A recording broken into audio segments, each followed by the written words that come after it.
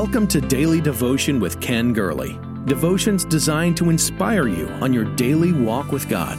Each day we walk through the vital principles of the abundant life.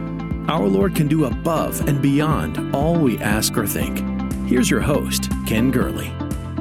The late Peter Marshall, who was chaplain of the United States Senate, once told a beautiful story called The Keeper of the Springs. He said that high up in the hills above a beautiful, picturesque village, there lived a strange and quiet forest dweller who took it upon himself to patrol the hills, and whenever he found a spring, he would clean it from the brown pool of silt and fallen leaves, of all of the mud and mold he would take away, so that the water, which bubbled up through the sand, ran down clean, cold, pure. The waters from the springs would sparkle over the rocks, drop joyously in crystal cascades until, swollen by other streams, it became a river of life to the busy town below. The mill wheels were whirled by its rush. The gardens were refreshed by its waters. Fountains threw it like diamonds into the air. Swans sailed on its surface, and children laughed as they played on its banks in the sunshine. But the city council was a group of hard, chiseled businessmen. They scanned the city budget and found in it the salary for the keeper of the springs. And the keeper of the purse said, "Why do we keep paying this guy? We never see him. He's not necessary to our town's work life. We build a reservoir just above the town. We can dispense with his services and save his salary." So the city council voted to dispense with the unnecessary cost of the keeper of the springs. So the keeper of the springs went elsewhere. He no longer visited the brown pools, but watched from a height in a distance. The reservoir was built, and when it was finished, all went well for a while. But over time, the water didn't seem to be as clean as before. A scum soon befouled its stagnant surface. There were constant troubles with the delicate machinery of the mills. It clogged with slime, and the swans found another home above the town to rest in that beautiful pond. At last, an epidemic raged, and the clammy yellow fingers of sickness reached into every home in the village. The city council met again. Sorrowfully, it faced the city's plight, and frankly, it acknowledged its mistake of the dismissal of the keeper of the springs. They found him in a distant town, returned him to his joyous labor, and gladly he agreed, and once more began to keep the springs. It was not long until pure water came lifting down the tunnels of ferns and mosses and to sparkle into the cleansed reservoir. Mill wheels turned again as old. The stench disappeared. The sickness waned, and convalescent children played in the sun and laughed again, and the swans had come back.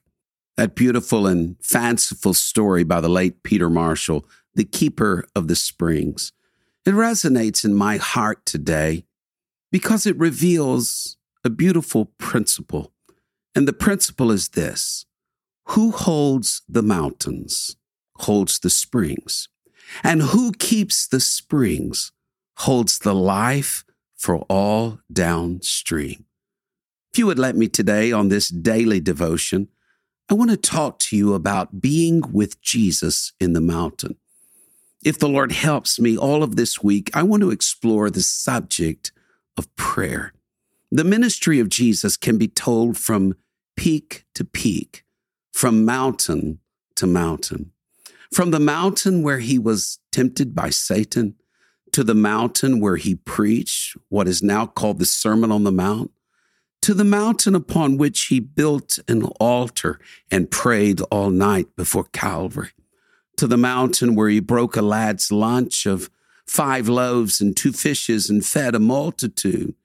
There is the mountain where he pointed and said, mustard seed faith can toss it into the ocean. There is Mount Calvary. There is Golgotha. There is the Mount of Ascension, or Olivet, where Jesus left this earth to return again. It's a veritable mountain range in the life of the Lord Jesus Christ.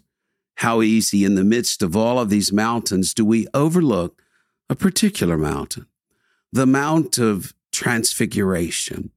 Indeed, this experience of our Lord is easy neglected. Why is that? It doesn't seem that vital compared to the other mountains. We relate to the other mountains, but this one, not so much. The Transfiguration seems unearthly to us, foreign, too high, too lofty. It sort of baffles us.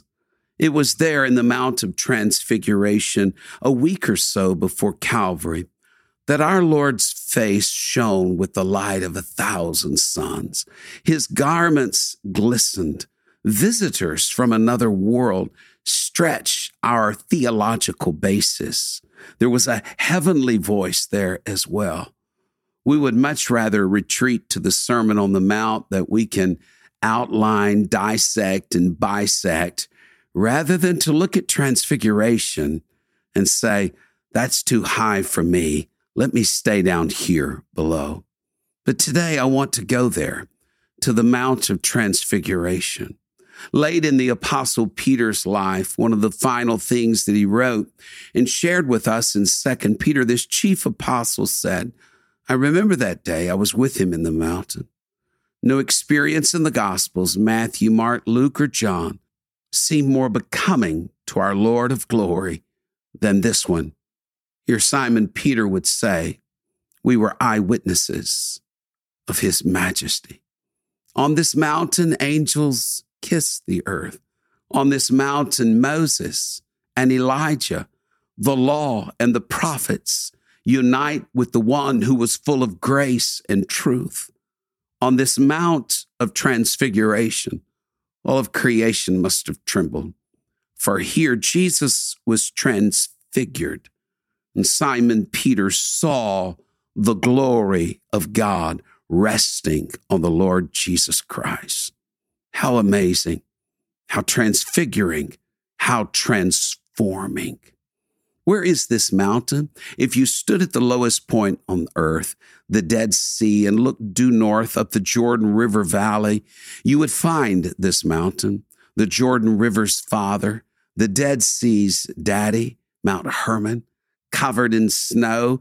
Pretty much the year round, Mount Hermon was the mountain considered sacred by those ancient Canaanites. The psalmist speaks of the dew of Hermon that flows down on all of the other mountains of Zion.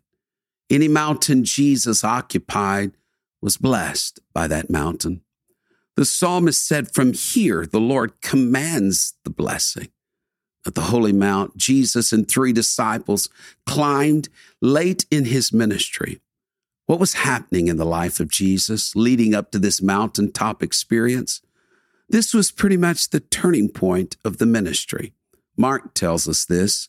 Jesus was at the close of his ministry to the multitudes. He was in the final lap, the final stretch. Only a few things remain. From this time forth, Jesus began to show unto his disciples how he must go into Jerusalem and suffer.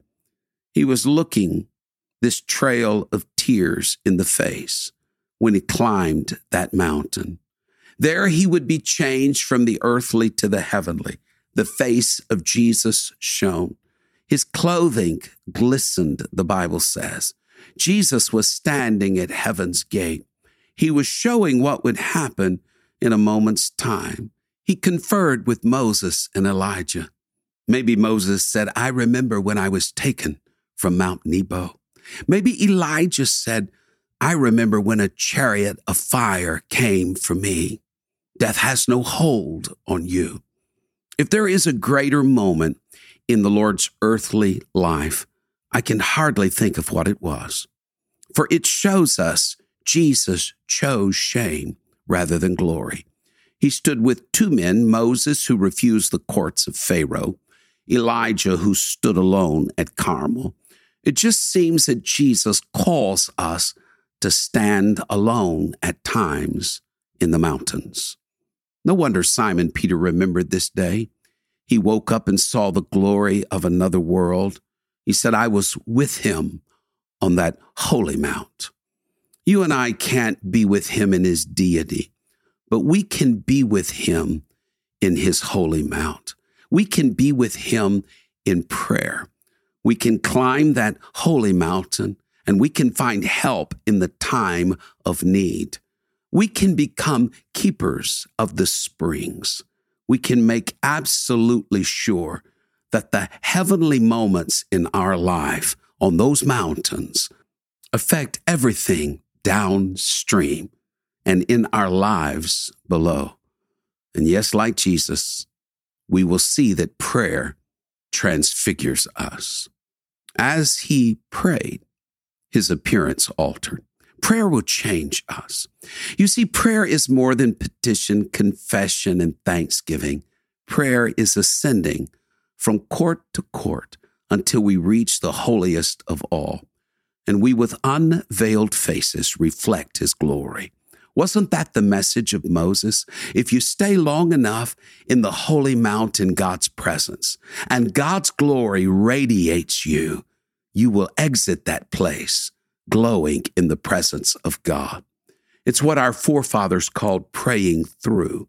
We shall see him and we shall be like him. The more we pray, the more we see him. The more we see him, the more we reflect him. People can see that we have been in the mountain with Jesus. If you look at the map of Christ's life, follow him. There is one scarlet line that leads from Hermon straight to Jerusalem. It's one of the straightest lines, it seems, that Jesus ever traveled. And from this experience, he would be tried greatly. So we should say this: if you will spend time in the mountains with Jesus, the same power he found, you and I will find. That prayer empowered Jesus in the wilderness over the devil. It empowered him in the mountain over the unbelieving multitudes. And it empowered him at Hermon over any ungodly, worldly agenda.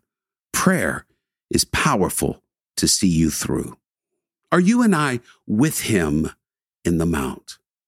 Should you and I reach Simon Peter's age, or that moment when you realize it's almost over, the time of my life, my ministry is drawing to a close, when you too are about to make your exodus, will you remember what Simon Peter remembered? Will you remember your treasures, your accomplishments, your deals, your promotions, your possessions? Or will you say, I was with him in the holy mount. I beheld the majesty of the Almighty God. To be like Jesus is partly to be at home with him in the mountains, to understand that from the mountain springs forth all of the beauty and all of the power and all of the life that will flow into the valleys below. That what you and I receive in the darkness and the obscurity of those hilltops, it will affect everything we say and everything we do, every interaction, every relationship. May his glory spill into our place of prayer today. I believe that we can join Jesus in the mountains. Thank you for sharing in Daily Devotion with Ken Gurley. We pray this ministry has been a source of encouragement and strength to you. Please be mindful that your financial support enables us to meet with you each day. To give a donation or connect with us, visit our website at kengurley.com. There you will also find the latest books, podcasts, and resources. Blessed 90 Days to Change Your World is Pastor Gurley's latest book. You can get your copy of this life-changing book at kengurley.com. May God's favor rest on you in every way until we meet again.